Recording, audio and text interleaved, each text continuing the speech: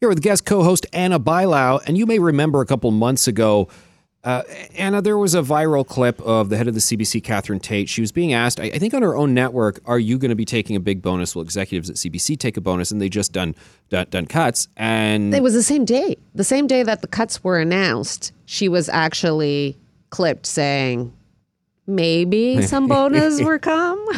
I love that that the person who heads the largest media outlet in Canada doesn't seem to have good media training. Or awareness? Self-awareness? Media awareness, like ability to give a good soundbite. Media training, I would probably call it self-awareness. Well, CBC CEO Catherine Tate is back talking about the issue. And you know, Anna, she's had month or 6 weeks or whatnot to reflect on how people weren't happy with her answer. So you'd think she would have improved upon her answer, but she gave testimony at a House of Commons committee just yesterday. And here's what she had to say in response to a question from Conservative MP Rachel Thomas on the bonus question. Will you be giving bonuses to executives? My response to that question is to say that we have a process, a rigorous process. It is not my decision to award performance pay. It is, in fact, the decision of the board of directors, and that decision comes at the end of the fiscal year. We have another 2 months before we reach the end of the fiscal year. And as I have also said in public, everything is on the table. We're going to go to a guest in just a moment, Anna, to sort of walk us through this, a former head of a journalism program and also a former senior person at CBC.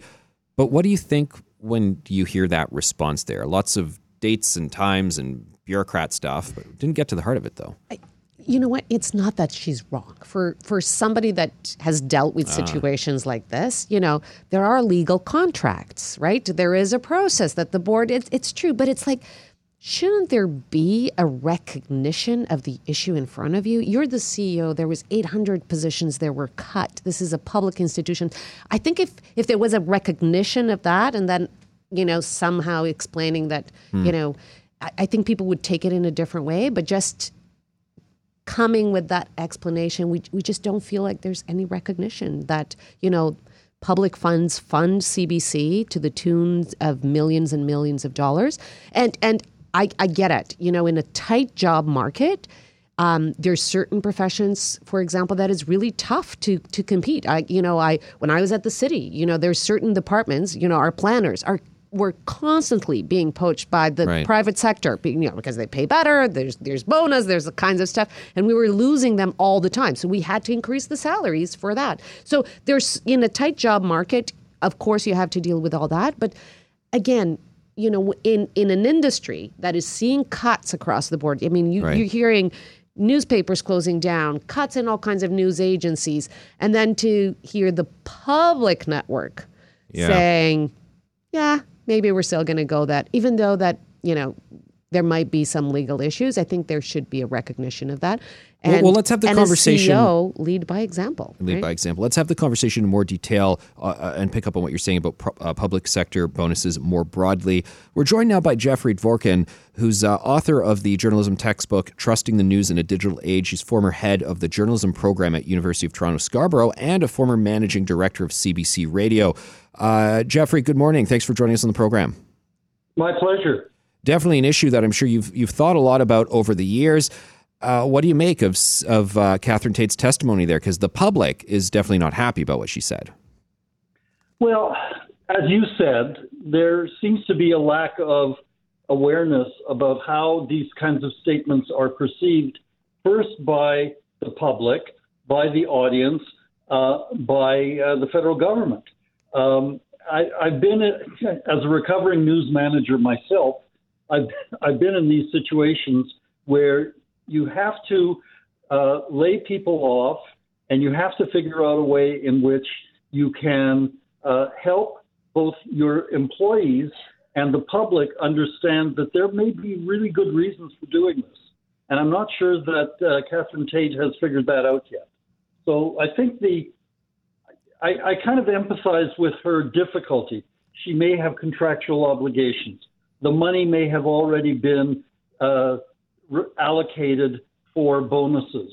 There may be some kind of legal obligations. But the fact that, if I'm reading the report in the Globe correctly, she's kicking this back up to the board and to the federal government.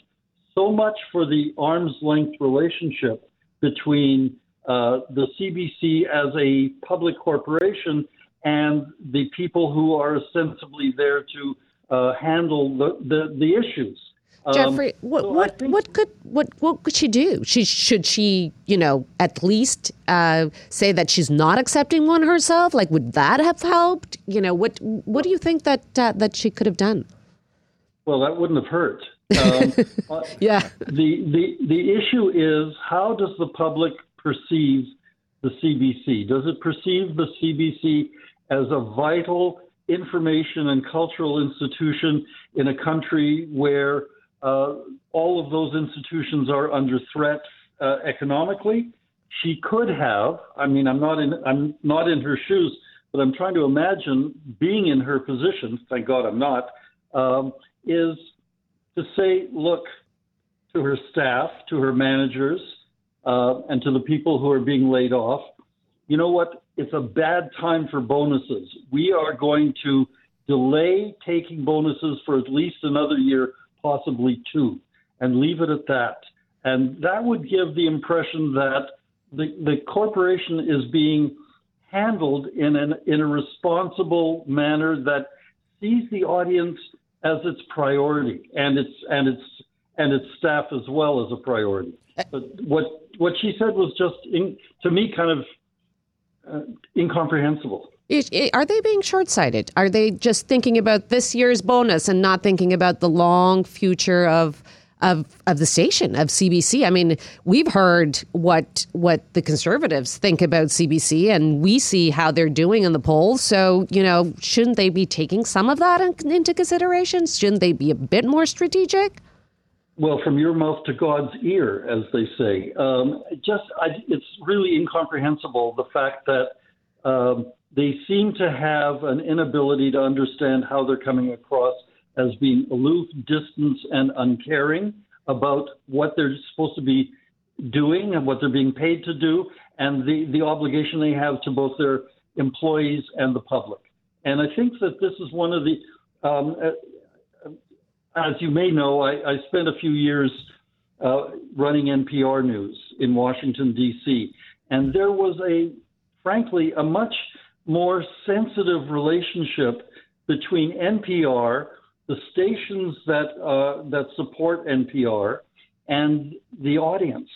There was, and I think that there is some valuable, I know people don't like to hear that we can learn anything from the Americans, but in this case, I think that there's some tremendous values that public radio in the U.S. and public television to a certain extent can be adapted to the Canadian environment.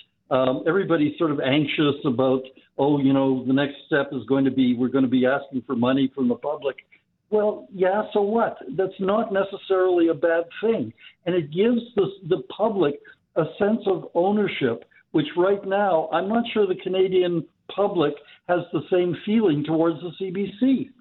Our guest is Jeffrey Dvorkin, author of Trusting the News in a Digital Age and former head of the journalism program at U of T Scarborough and a managing director of CBC Radio. Jeffrey, before we let you go, as everybody knows, the CBC is under siege, both in terms of ad revenue and listenership audience stats, but also politically under siege. Pierre Poilievre saying basically he's going to defund the CBC. What that really means in practice, we're not too sure in terms of just reducing the budget a bit or just totally, taking it apart and selling it off and so forth. But momentum is in that direction for a lot of the Canadian public. What can, if anything, the CBC do to turn that around? Because I think Catherine Tate's testimony is all part and parcel of this sort of identity crisis they have. Well, I'm with a group called Public Broadcasting in Canada for the 21st Century.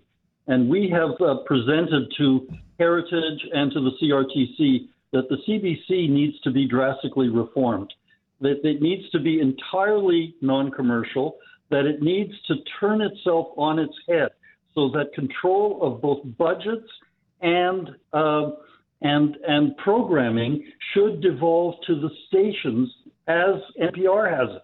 The stations at NPR can decide, aside from newscasts, when it wants to run other programming, when it serves their audience in a much more effective way. we think at our little group, and we've had some quiet encouragement from the federal administration, that changing the way the CBC is run is a priority now. That it has to stop being quite as competitive as it has been with the private sector, and to make some of the news stories available to other media organizations online, and with proper credit, of course. But to fix the fact that Canada is in a series of news deserts now, especially out west and in Atlantic Canada. Toronto's well served, but the rest of the country less so. Right. And I think that the CBC has an obligation to figure out a way that it can serve Canadians as citizens first, and secondly as consumers in a much more effective way. And we think we have a couple of ideas that need to be shared. All right, and I think we should have you back to talk about some of those ideas, because definitely people want to talk about reform, whatever their position. Jeffrey Dvorkin, thanks very much for joining us today. My pleasure.